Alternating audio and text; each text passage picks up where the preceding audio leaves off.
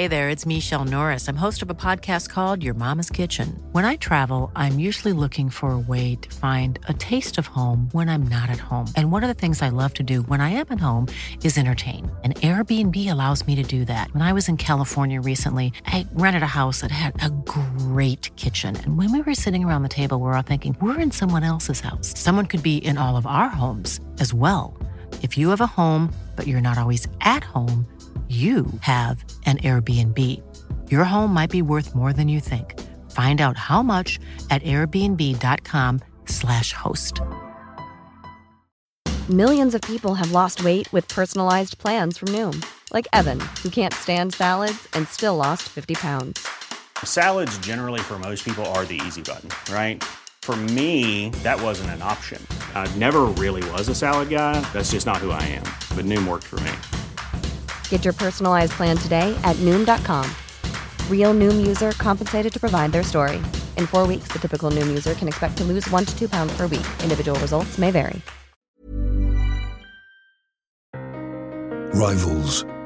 People competing with another for the same objective or superiority in the same field of activity. Fantastic rivalry. It was intense. A lot of passion showed in it. I think the game that both teams look forward to every season. When you're the number one side in the world, everyone's going to play their best game against you. It's one thing being the hunter, but when you're the hunted, you're there to be shot at. Both chasing the same goals and dreams. I remember feeling really sorry for him. I knew I was going to beat him. I think there was needle between the teams, but just through wanting to beat each other so badly.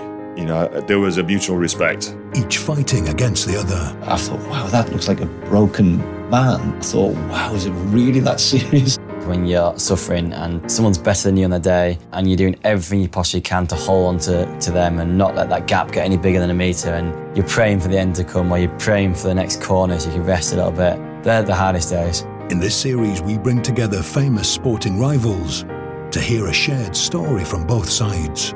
The triumph, the tragedies, the victories, the near misses, the laughter, and the sorrow. This is Reunited on TalkSport. In the 1980s and 1990s, the sport of snooker gripped the nation.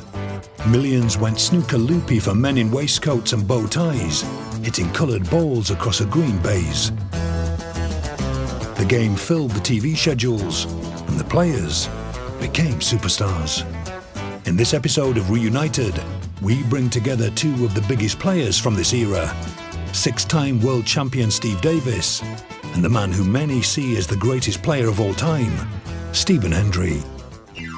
In the early 70s, snooker was still a game played in smoky snooker halls, accompanied by pints of bitter. But encouraged by his father, a young Steve Davis was keen to take up the game. I knew my father went to the local working men's club with his cue in his hand, and he played for the league team. On occasions, I'd go to the working men's club and watch it unfold at weekends. And so very quickly, I became a fan of snooker and wanted to play it because of my father. So fortunately for me, I followed in my father's footsteps in his hobby, not in his job. It became clear early on that the young Davis had talent, and he soon came to the attention of an entrepreneur and snooker hall owner called Barry Hearn.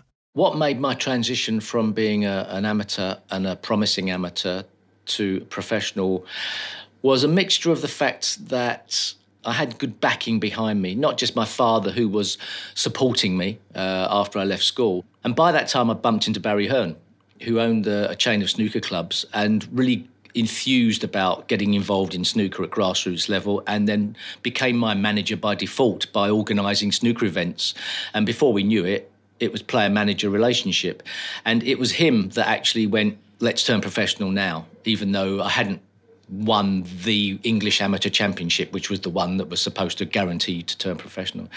And so I wasn't really thinking along the terms of making any money out of the game. The only reason I thought it might be good to turn professional is because I could play my heroes and perhaps play the next level to improve, a bit like a gunslinger looking for more and more competition. Davis's decision to turn professional was a timely one. Snooker was about to be revolutionised by the power of television. It was about to hit the big time. I fell in love with something that wasn't really flavour of the decade in the 70s. But somewhere down the line, TV decided that snooker would be good as a vehicle for colour television. The viewing figures were fantastic. And then somewhere down the line, I think going back in time, it must have been around the sort of 77, 78 period, quite late on in the 70s, it was considered that perhaps we could show the whole of the World Championship in its entirety on TV. And overnight, 1979, Terry Griffiths won the World Championship. Overnight, the whole of the country started to watch snooker. Fortunately for me, I was in the right place at the right time because I'd turned professional in 78 and was there to effectively capitalise on what became the sport, the flavour of the 80s. And in a very short space of time, snooker became overground, and people that had never even walked up the stairs of a snooker club became overnight experts, became fans of the game. We had a whole swathe of grannies who'd never been in a snooker club, who were absolutely besotted with the game. And for most of the 80s, most of my fan base possibly didn't possess their own team. If TV revolutionised how the public viewed the game, Steve Davis was radically changing how the sport was played. Just a few years after turning professional, he claimed his first World Championship, an 18-12 win over Doug Mountjoy. And that's it. The World Snooker Champion, 1981, Steve Davis. Even though the journey hadn't had too many hiccups, it's still a journey. So between my father and Barry Hearn and myself, we were sort of quite a tight team. My father, my coach, Barry, my manager, so to speak. And when we won, it was personal. It was us against the rest of the world. And so whilst I shook hands with Doug Mountjoy, the guy I beat, and then all of a sudden the next minute I see Barry Hearn running towards me like an Exocet missile. Nothing I could do about it. He was going to hit me like a ton of bricks. And I was ready to grizzle and cry on my father's shoulder because of the emotion of it all. And it was Barry that was sort of giving it the big, we told you so and all of that. Congratulations there to the Embassy World Champion Steve Davis from his manager Barry Hearn. The young man, just 23 years of age,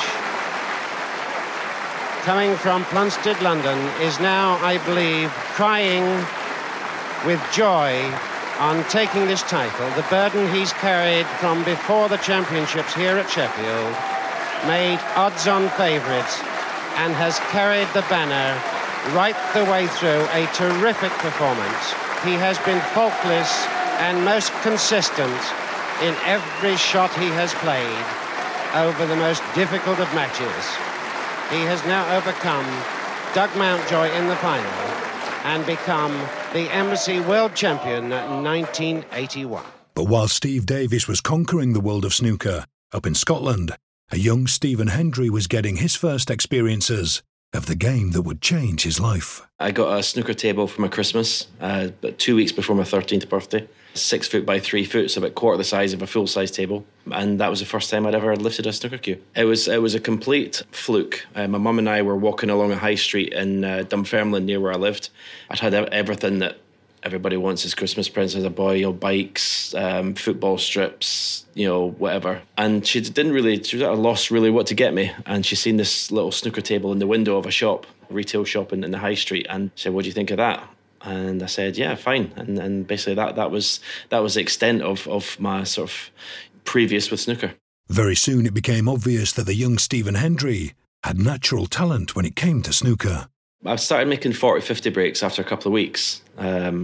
Basically, I just fell in love with it. I was playing it all the time. Any spare minute of the day, I was just on that table. So yeah, it was something that obviously I had a natural gift to play. Didn't really realise how good I was compared to other people. It's kind of like, I suppose if you get a football, you think anyone sort of kick a football around. I thought this is an easy game, I don't know.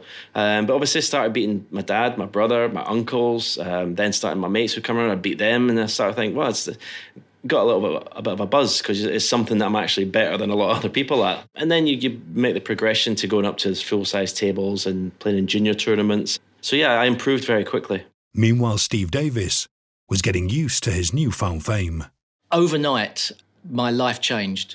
Not in winning in 81 the World Championship, but like sort of once I was on television. You have to remember back then, 3 television channels, no internet, and overnight I realised everybody was recognising me. So much so I remember being in the service station, I think it was Watford Gap service station, ordered a plate of food, and I remember sitting down eating my food, and I remember thinking people are watching me eating my food, and I thought, I wonder if my eating technique's right. Should I close my mouth before don't open my mouth? And I realised that you're being watched all the time, an inordinate amount compared to how you would watch somebody else. Then your life changes. You're in a goldfish bowl, but nice bowl to be in. It's like being in a big holiday camp. One of the millions watching Steve Davis on TV was Stephen Hendry. But he wasn't just watching, he was learning. That's basically how I taught myself to play snooker, as I would watch the likes of Steve Davis, Jimmy White, Alex Higgins, all the best players around at the time. And if they played a shot, I would remember that, go onto my little table, try to recreate that. That's basically how I learned to play snooker, was from these guys on the TV. By the mid-80s, Steve Davis had won 2 more World Championships and picked up countless other titles. Put simply, he dominated the sport of snooker and was one of the most recognisable sportsmen in the country. But Stephen Hendry, who had turned professional at just 16, was eyeing Davis's crown. Steve Davis was winning everything, and that's what started to resonate with me. I wanted to be a winner. I didn't want to be like the people's champion. I wasn't interested. I wanted to have what Steve Davis had, be the best, be world number 1. But to be number 1 in the world would take a new level of hard work, determination and dedication.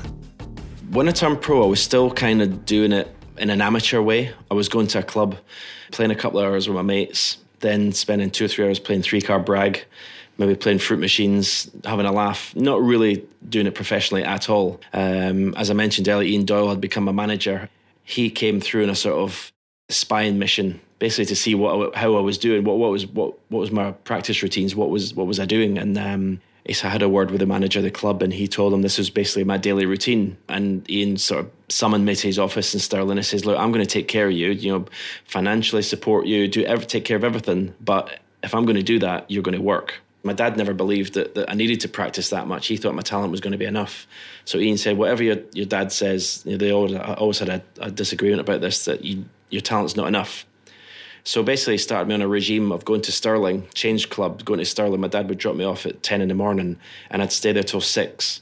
So basically I was 7, an hour off for lunch maybe. So I was basically 7 hours a day, 7 days a week, practicing on my own. Just me in the table. It was quite a scary, in the beginning it was horrible. I hated it because I was used to playing with mates, having a laugh, just being, just playing when I wanted to. Now it was like a job. I had to turn up on time every day. I had to leave at the same time every day. But I have to say, after 2 or 3 weeks, although it was really hard, I seen an immediate improvement in my game. I was getting sharper. My positional play was getting better. I was clearing up more often than not. And I really started to see the benefit. Not long after that, I won the Scottish Professional Championship. So it kind of like ingrained in me that this was the way to go, the work ethic that I needed to be the best. Still to come on Reunited on TalkSport. It seemed like it was right to the top of the mountain, then all of a sudden guaranteed to go down the other side. And you're basically then holding on for dear life. The World Championship, where I said to my wife before I went down for the first round, can you bring that jacket? I want to wear it after the final to the party. Big-headed. This is Reunited on TalkSport. And in this episode, we've brought back together 2 snooker greats, Steve Davis and Stephen Hendry. The title of 1989 Embassy World Champion goes to Steve Davis. And the 1994 Embassy Snooker Champion of the World, Stephen Hendry. In the mid-80s, Steve Davis dominated the sport of snooker, and thanks to the millions watching on TV, was a household name. Stephen Hendry, meanwhile, was just starting out as a professional, but he was determined to usurp Davis as the best player in the world. Their paths would cross over the green baize on numerous occasions over the years. But can they remember the first time they played against each other? I can though. I can't even remember the first. I remember you were so easy to beat. Yeah. Like you were just tactically very devoid. Yeah. So it was, even though you were dangerous, you just sort of made. I remember it wasn't a problem to start with, but I don't remember the first time we played. No, the thing is, I was just hoping you'd never learn any of that tactical thing. Well, I didn't really. I learned a wee bit, but I was talking about the tour we'd done in Scotland, the 6-night tour, and yeah, I mean, it's just like exhibitions for you, wasn't it? For me, it was like trying to. I was so like hyped up for it, but yeah, you just toyed with me, really, didn't you? Well, back then, you were a brand new player coming through, and I'd seen a few brand new players coming through, and I had no reason to suspect. And then all of a sudden, we're playing each other, and I wasn't having any trouble beating you. I was saying before, and I seem to remember beating you 9-0 in the event. I don't know what it was. I mean, and you were still a great player, but I just sort of basically won. Frames that I shouldn't have won because of the tactics more than anything else. Yeah, the type of snooker you played was beyond me at that time. At that time, it was completely. I mean, it was just. I just seen pots and went for them. And as I say, Steve must have been sat in his chair just rubbing his hands, just saying, "Oh, here we go. I'll just put the cue ball in the baulk cushion, and he'll go for something crazy. I'll make a 60 or 70 break." Because you didn't really make centuries, did you? That wasn't the way. that wasn't the way. That wasn't the way the game was played back then. You pushed the barriers. You were too clinical for me. And I'd grown up in an era where what you did was you kept your foot on somebody's neck, so you didn't risk missing a shot for fear that they may get back in, right? So but all you did, you potted what was there. That was the old school way. You potted what was there, and then instead of trying to let them get back in the game, you put them back on the bottom cushion and basically strangle the life out of them. And that had worked throughout the whole of the 80s. Nobody could live with that standard. And you were the first person who came into the game who proved that wasn't necessarily the way to play the game, with balance, obviously. And all of a sudden, I couldn't then hold you because you were too strong, but you got your balance right of your game. It just kept coming. Even though I was getting punished for these ridiculous pots I was taking on, it didn't. I never got deflated by it. I just kept coming. I knew I kind of just had the confidence in my ability to eventually the balls were going to go in, and it was. I mean, it was demoralising that I would so look forward to playing. You think this is a one, and then just get demoralised. Say 9-0, 9-2. I think the first sort of long frame matches we played were just hammer jobs. It was just a completely different standard of snooker that you were playing. I remember the first time I lost. I think I lost to Stephen was in a tournament called the Rothmans Grand Prix, but I'd had cue problems then. My cue broke. Here we go. Oh, look, can't believe that old it. one. That old one. Well, so you never came out with the I broke my cue in transit and now I can't play the game. It's in 4 pieces. Well, I had cue problems, but I never said anything about it at the time. But now I'm telling you, you never won that game. It was funny. But the first time that really hurt was the UK Championship. Then cue problems aside, that was a massive moment for my career. I'm sure it was, yeah. But I mean, I had my ferrule broke. Anyway, beside the point, when you finally did beat me in the UK Championship in the final, and then David Vine interviewed me first and went end of an era. Was that the 18-17 one? Yeah, the close one, yeah. Went end of an era and turned to you. I was like, bloody cheek. Like, what do you mean end of an era? No, it's just another match. But it proved to be right that it was the end of an era. He turned to you as the UK champion. And I think the UK Championship has always been a great yardstick for the strongest players in the game. It was a 4-session final. I mean, it's not anymore, but that was, the World Championship was 4-session final. So was that. So it was like, it was the test, a huge test of a snooker player, and it's obviously to beat you over 4 sessions was monumental for me. Despite Davis's defeat to the new kid on the block, for the rest of the 1980s, he maintained his iron grip on the World Championship title. So you were still world number one. I was well done. Well, I won the World Championship 87, 88, 89, and I was the dominant force in the game at that time. I think I was Sports Personality of the Year in 1988, which is hard to believe that either one of us was Sports Personality of anything, and I was unbeatable.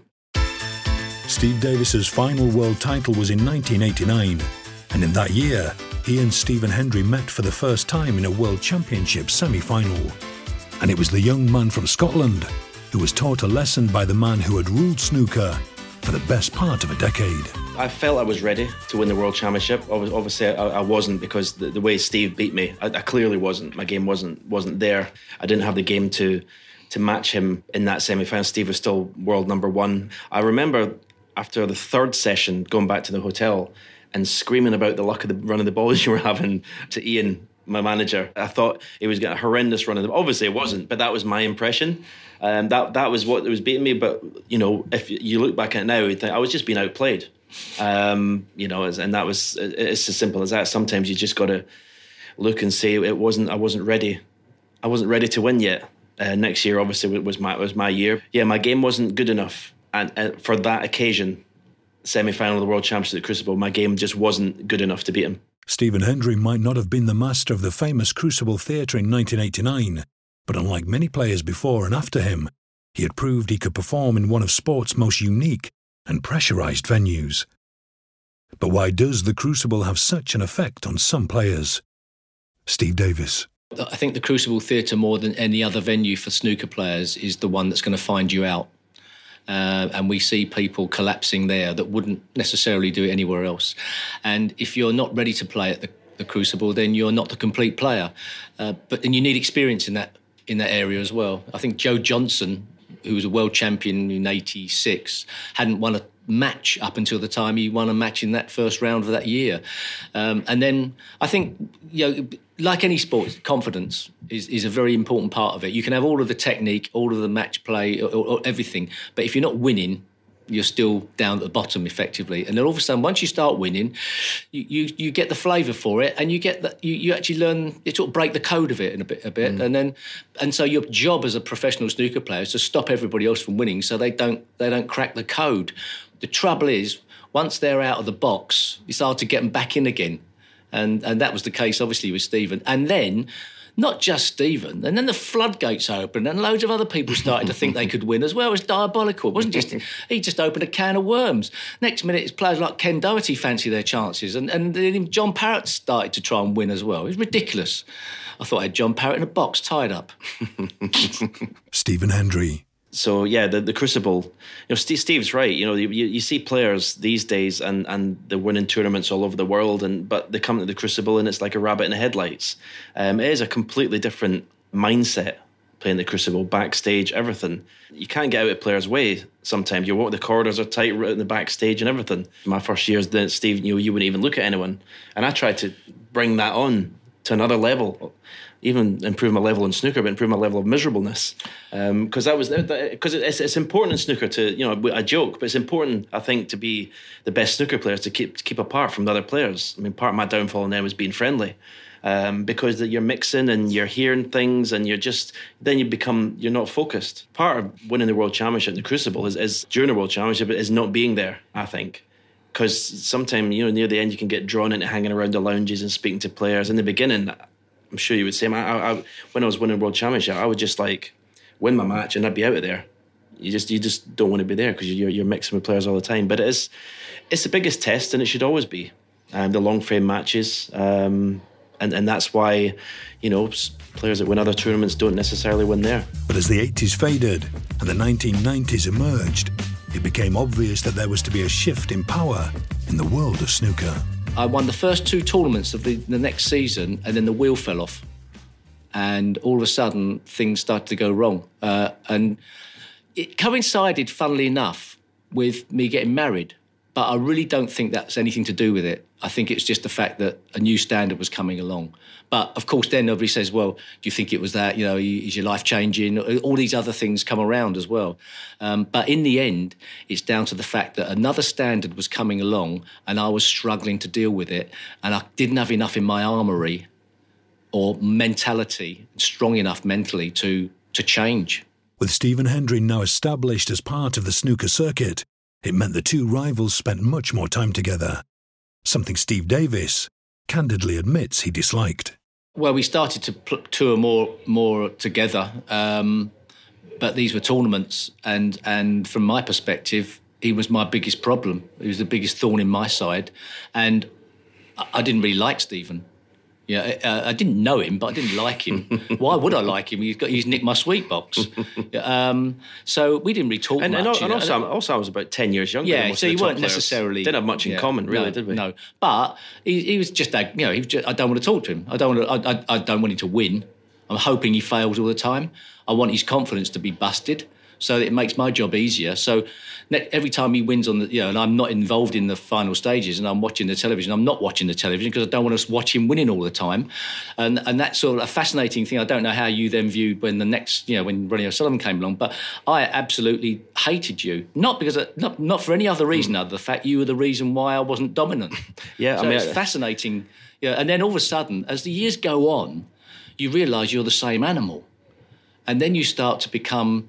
You've got so much more in common, a bit like two politician prime ministers who hate each other, but then further down the line, they're like best mates in another way. And you realise that you've both been through the same ringer. I loved it. I loved being the best player in the world. Obviously, you don't actually... I think when you're in the middle of a match... you don't think, oh my, this is great fun. You never stop and think, oh, this is well, I didn't anyway. But it's just you're just there in the moment. You're doing it. This is your job. But I mean, I loved being the best player in the world. I mean, there was just no better feeling, and I loved the fact of everyone talking about you were the one man to beat. I mean, you go to the tournament, you're the favourite.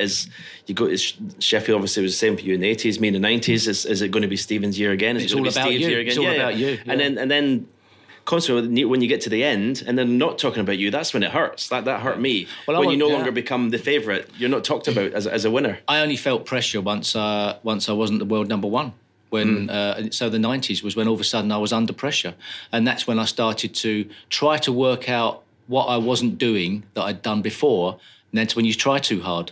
And the moment you try too hard, you're finished. Because you've got to play with confidence and play freely.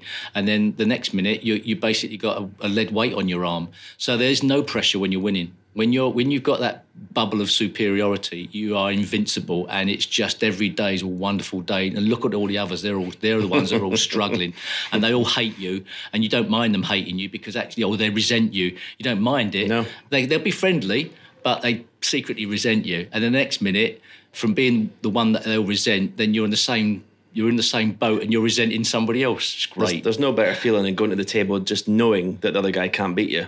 I mean, it's just a lovely feeling. You just go there and you just think, it doesn't matter. Even if I play rubbish, you just know they can't beat you. And that's that. You have that superiority. You have that fear factor over the other players. And it's the best feeling in the world as a sportsman. It's fantastic on occasions. You'd be playing a player in a round and you'd see them in the morning checking out of the hotel. That's a nice feeling. Terry Griffiths used to, the ones abroad, he used to bring his suitcase to the venue. Just in case, because he didn't want to be there. Straight to the airport. So once Hendry became top dog, how did Davis react? When I was no longer the winning force in the game and Stephen took over, I didn't have an effigy of him that I was sticking pins in. I certainly didn't have any pictures on the wall that I was throwing darts at or anything like that. It was just a case that I looked inwardly to what I was doing wrong. If I'd have been able to, at the time, have gone, well, he's a great player, he's doing right, what is he doing that I'm not? Not what am I doing wrong? I may have been in a better situation mentally myself, but I couldn't see past the end of my cue. And so I went into my cave a bit. I went into the practice room with my father, and we tried to work out how could I improve my technique? Well, it wasn't particularly broken anyway, but that's what I went to. And in the past it worked, going that way, but then it stopped working. So then, from then on, throughout the 90s, which were an awful time for me competitively, even though I won tournaments, I really didn't like the 90s as a time period.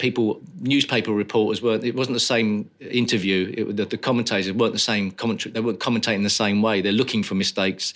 They're criticising you more. They've got reason to criticise you, and it became an uphill struggle. And that turnaround, it seemed like it was right to the top of the mountain. Then all of a sudden, it's guaranteed to go down the other side, and you're basically then holding on for dear life, trying to sort of forever sort of pick up the pieces and juggle whatever bits you can. It was a lovely feeling to be the best in the world, to almost take for granted winning tournaments, to almost just like at the start of a season say, how many am I going to win this year?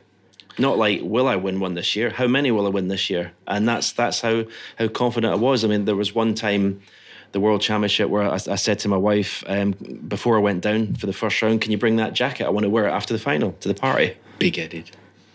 And I won it. And I won it. She brought the jacket. I won it. I could have killed Mike Hallett. How can you lose from 8-2 in front? I could have killed him. I regret not playing Steve in a final of the World Championship. I think there was a this sort of transition period of 5-6 years where we were still battling for world number one. I think the only time I beat you in a semi-final, that was to decide world number one, because I remember I potted the winning ball and I sort of bowed my head in the table because I was just a relief of, I was number one at the time, so I kept it. If I'd lost, Steve would have been world number one. So that sort of period when we were 1 and 2 and really having battles, it would have been amazing to play Steve in a world final. It would have been something to look back on. In hindsight, yes, it would have been lovely, I think, if we'd have played in the final. At the time, I probably wouldn't have liked it because I think, Steve would have been on the up. I'd have been struggling a bit. But even so, it would have been nice to have played in a world final. Funnily enough, as the years went on, and I played Stephen in the 90s when he was dominant, and then into the 2000s as well. Whenever I did beat Stephen, which wasn't many times, because he was like, he spanked me far too many times for my own good. My psychoanalyst has got rid of most of it, but I've still got the scars. When I did win, they were quite sweet moments, and they possibly justified all the practice and all of the hard work and the heartache of going, what have I done wrong? Where did I go wrong? What's wrong with my game compared to what it used to be? On the odd occasion. So I would imagine, hopefully, from Stephen's perspective, also, even though in the end there's another, players come along and you don't play as well, when you did win occasional matches. It's still a wonderful feeling. And the win is, for the moment it happens, you're so elated. I don't think it ever really gets over the losses. The losses hurt far more. Still to come on Reunited on TalkSport. But the greatest of the next era, I think, will always beat the greatest of the previous era, regardless of the personalities. And now you're playing in a little room playing against a 20-year-old with his mum and dad watching, clapping every shot. It just done my head in. I couldn't enjoy it. I hated it.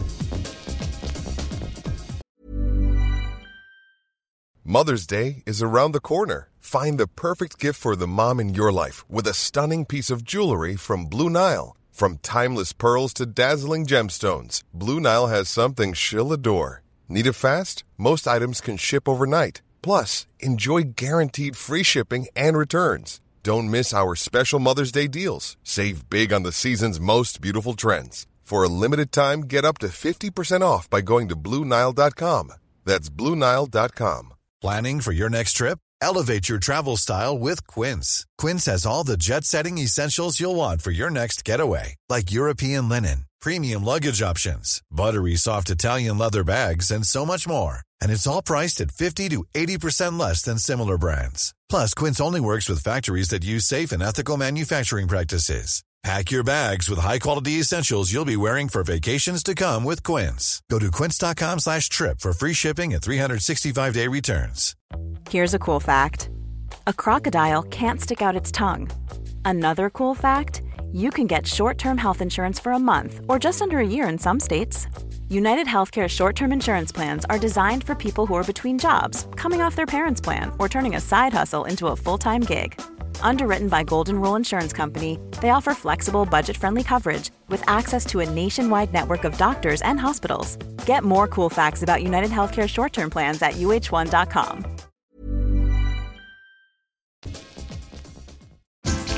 This is Reunited on TalkSport. And in this episode, we're heading back to the glory days of snooker in the company of former world champions Steve Davis and Stephen Hendry. And early Steve Davis likes snooker. 52. I think he's just as good a player as he always was. He just lost his little bit of confidence, but it doesn't look like it today, does it? He's obviously lost so many matches to Stephen Hendry. As we said, it was 10 out of the last 11, so he intends making up for that. Between them, Steve Davis and Stephen Hendry dominated the world of snooker for 2 decades, winning 13 world titles between them. But like all great sportsmen and women, eventually they faced an opponent that neither could overcome. The passage of time. Steve Davis. So I had a couple of events that I won towards the latter end of the 90s, and occasionally I won a quarter final of the World a second round match of the World Championship final against the world champion that year, the previous year, against John Higgins, and I thought I won the World Championship because I beat him, and I beat Ronnie O'Sullivan in the final of another tournament, and it was so much sweeter than it was before. But the trouble is, in the end, I mean, from Stephen's perspective, Stephen might not have done, but I still thought, even though Stephen retired, I thought there was still an outside chance there was a tournament victory in you. But you went, nope, black and white, which I absolutely respected at the time because I went on too long. But you went black and white, no, I'm not enjoying it, I'm giving up, which is just as valid. By the way, it's just the way you. But I still think you had another tournament of some sort in you. I mean, there was a chat. I mean, I could have won that World Championship. You know, I'd beaten John Higgins in the set. It was a terrible match. John was terrible, and I wasn't much better. But I won the match, and then the next match that I went out, I lost 13-2 to Steve Maguire. I was 3-0 down. I had a pink to pot to make it 3-1. I completely yipped it. My cue action was just decelerated. It was horrible. And I went back to the dressing room and just said, that's it. Had you already made the decision to retire before? Yes. So that's quite a strange thing. Yeah. That's quite strange to enter a tournament knowing you're going to retire at the end of this. And I had to qualify as well for the World Championship for the first time since I was 16. Looking at it now, in a way, it's a coward's way out. I do look at it like that. Like it was an easy way out. I was suffering so badly with my game. I had an opportunity to do something in China, which I thought, I'll take it because I was just suffering in my game. I just had to get out, basically. If I could get out maybe a couple of years and come back, but the way the game was, it's changed now. The way the game was then, you had to play in everything. Now you can kind of sort of pick and choose. You don't have to play in every tournament. There was all these little tournaments that I hated playing in. There were, to me, they were degrading to me. You played the Crucible, you played at the conference centre, and now you're playing in a little room playing against a 20-year-old with his mum and dad watching, clapping every shot. It just done my head in. I couldn't enjoy it. Hated it. I detested his parents. I mean, how can you detest people you don't even know? I used to glare at them when they were clapping. I used to detest you. I used to glare at them when they were clapping. They must have thought, I was seething. But seething would not at them, basically at myself, because my game had just been shot and I just wasn't enjoying it, and it was just, it was just horrible. Stephen Hendry retired from snooker in 2012, Steve Davis in 2016, and the sport lost two of its greatest ever players. But who was the best? Davis radically changed the game in the 80s. Hendry did the same in the 90s. But if they had played each other when they were both in their prime, who would have come out on top? We were asked this one night. Do you remember? When? Were we? Yeah, we both lost in a tournament in Thailand once in Bangkok, and we decided to have a night and just go out and get pissed. What, and socialise? Yeah, and someone actually came up and asked us this question. Really? Who was best would win? Basically, we were too drunk to answer, but that's probably the best way. It was a good story because I went to the bar to get a drink, and I turned around and asked Steve what he wanted, and I looked around and he was actually on the dance floor on his own dancing. Yeah, one of the best sights I've ever seen. Yeah, I was telling the DJ where he'd gone wrong.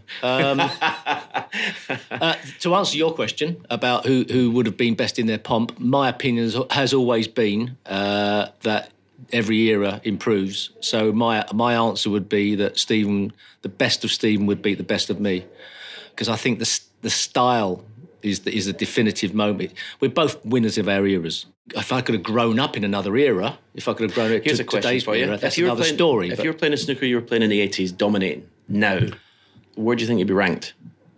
I think you'd be in the top 8.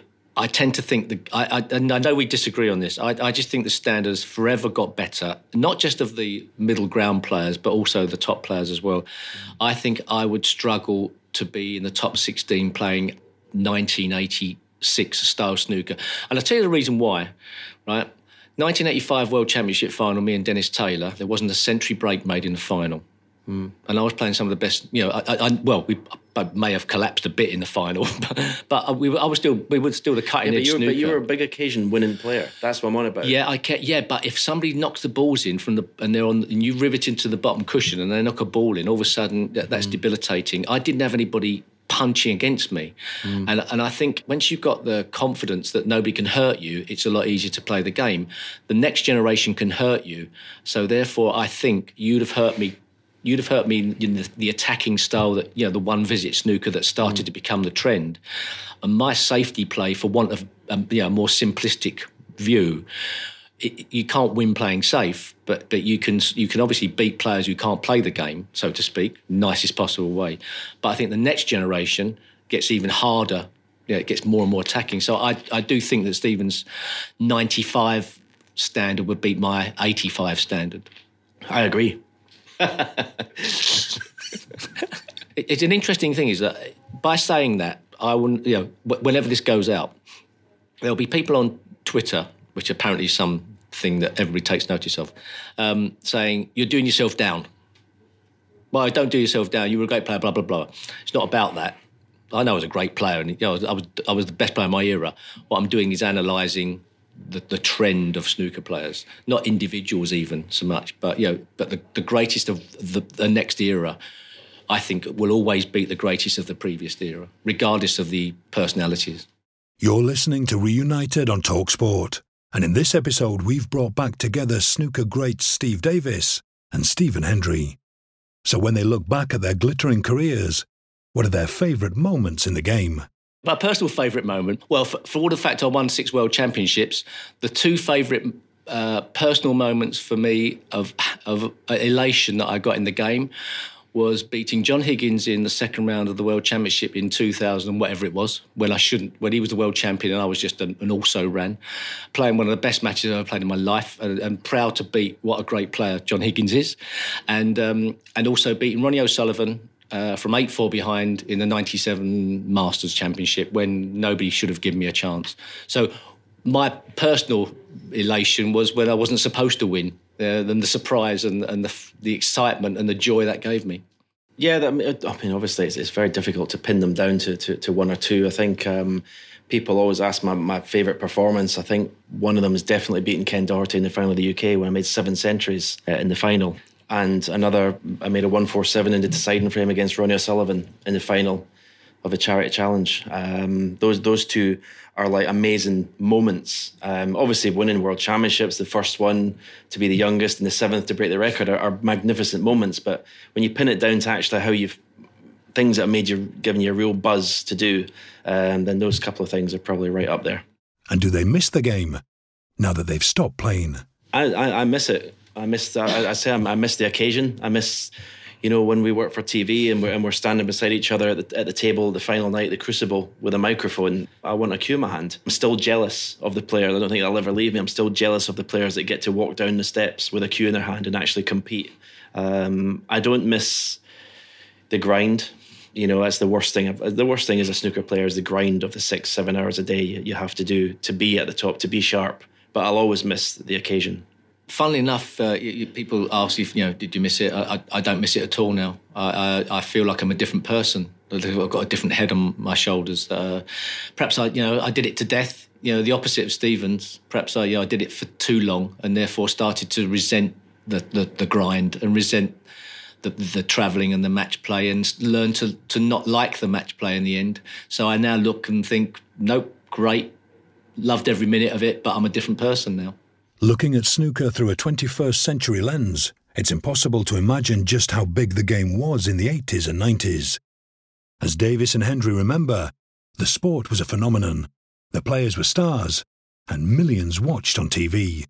Well, I mean, the way I would put it, even, today, people still come up to you and say, well, I remember Bill Werbeniuk, I remember Kirk Stevens, I remember Tony, all these players that were playing in the 80s. Because there was only 3 or 4 TV channels, and snooker seemed to be on all the time. There was a time, like late 80s, now it was on ITV, it was on BBC, there was I don't know, many tournaments during the year. So everyone became household names. As I say, nowadays, no disrespect to Mark Selby, who's a world number 1, but he could probably walk down most streets in the UK and people wouldn't know who he was.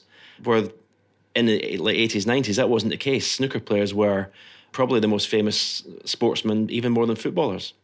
Looking back to the 80s, the snooker players were in demand, not just for exhibitions, and everybody wanted tournaments all over the place, but we were on television programmes all over the place, making appearances at places we never would have done beforehand. We were in Spitting Image. Spitting Image, apparently the first ever sporting person to be on Spitting Image, apparently. You were? Yeah, apparently so, yeah. And along the way, we out of the blue, we became pop stars. Snooker Loopy got to number 6 in the charts. Impossible. Pop stars are stretching it a bit. No, I think we were. I think you'll find we were pop stars. We had a video. We were on top of the pops. I think you'll find, actually. Think about it. I'll sign a copy for you if you want it. Yeah, so there we were. We were above George Benson, Whitney Houston, Madonna. I mean, how do you think they felt? And I think it just sums up the era, that a record, Snooker Loopy, brilliantly made by Chas and Dave. Sad, obviously, that Chas has now passed away. But a brilliant novelty record was in the charts, and it actually got in the charts, and kids were singing it in the school playgrounds. And did you have a copy? No, I can't remember kids singing it in the school playground. They did. Oh, yeah, they did in our area. Surely, did you buy a copy? You can own up now. You must have a No. copy. I bet you had one. I could sell you one.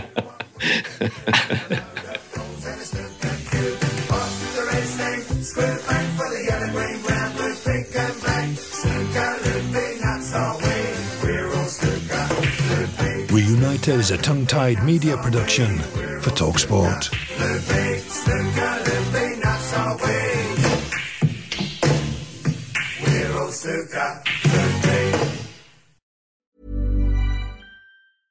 Hey, it's Paige DeSorbo from Giggly Squad. High quality fashion without the price tag. Say hello to Quince. I'm snagging high-end essentials like cozy cashmere sweaters, sleek leather jackets, fine jewelry, and so much more. With Quince being 50 to 80% less than similar brands.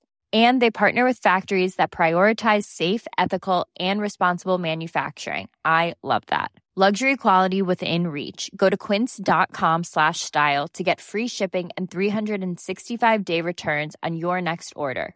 Quince.com/style. Normally, being a little extra might be a bit much, but not when it comes to healthcare. That's why United Healthcare's Health Protector Guard fixed indemnity insurance plans, underwritten by Golden Rule Insurance Company, supplement your primary plan so you manage out-of-pocket costs. Learn more at UH1.com.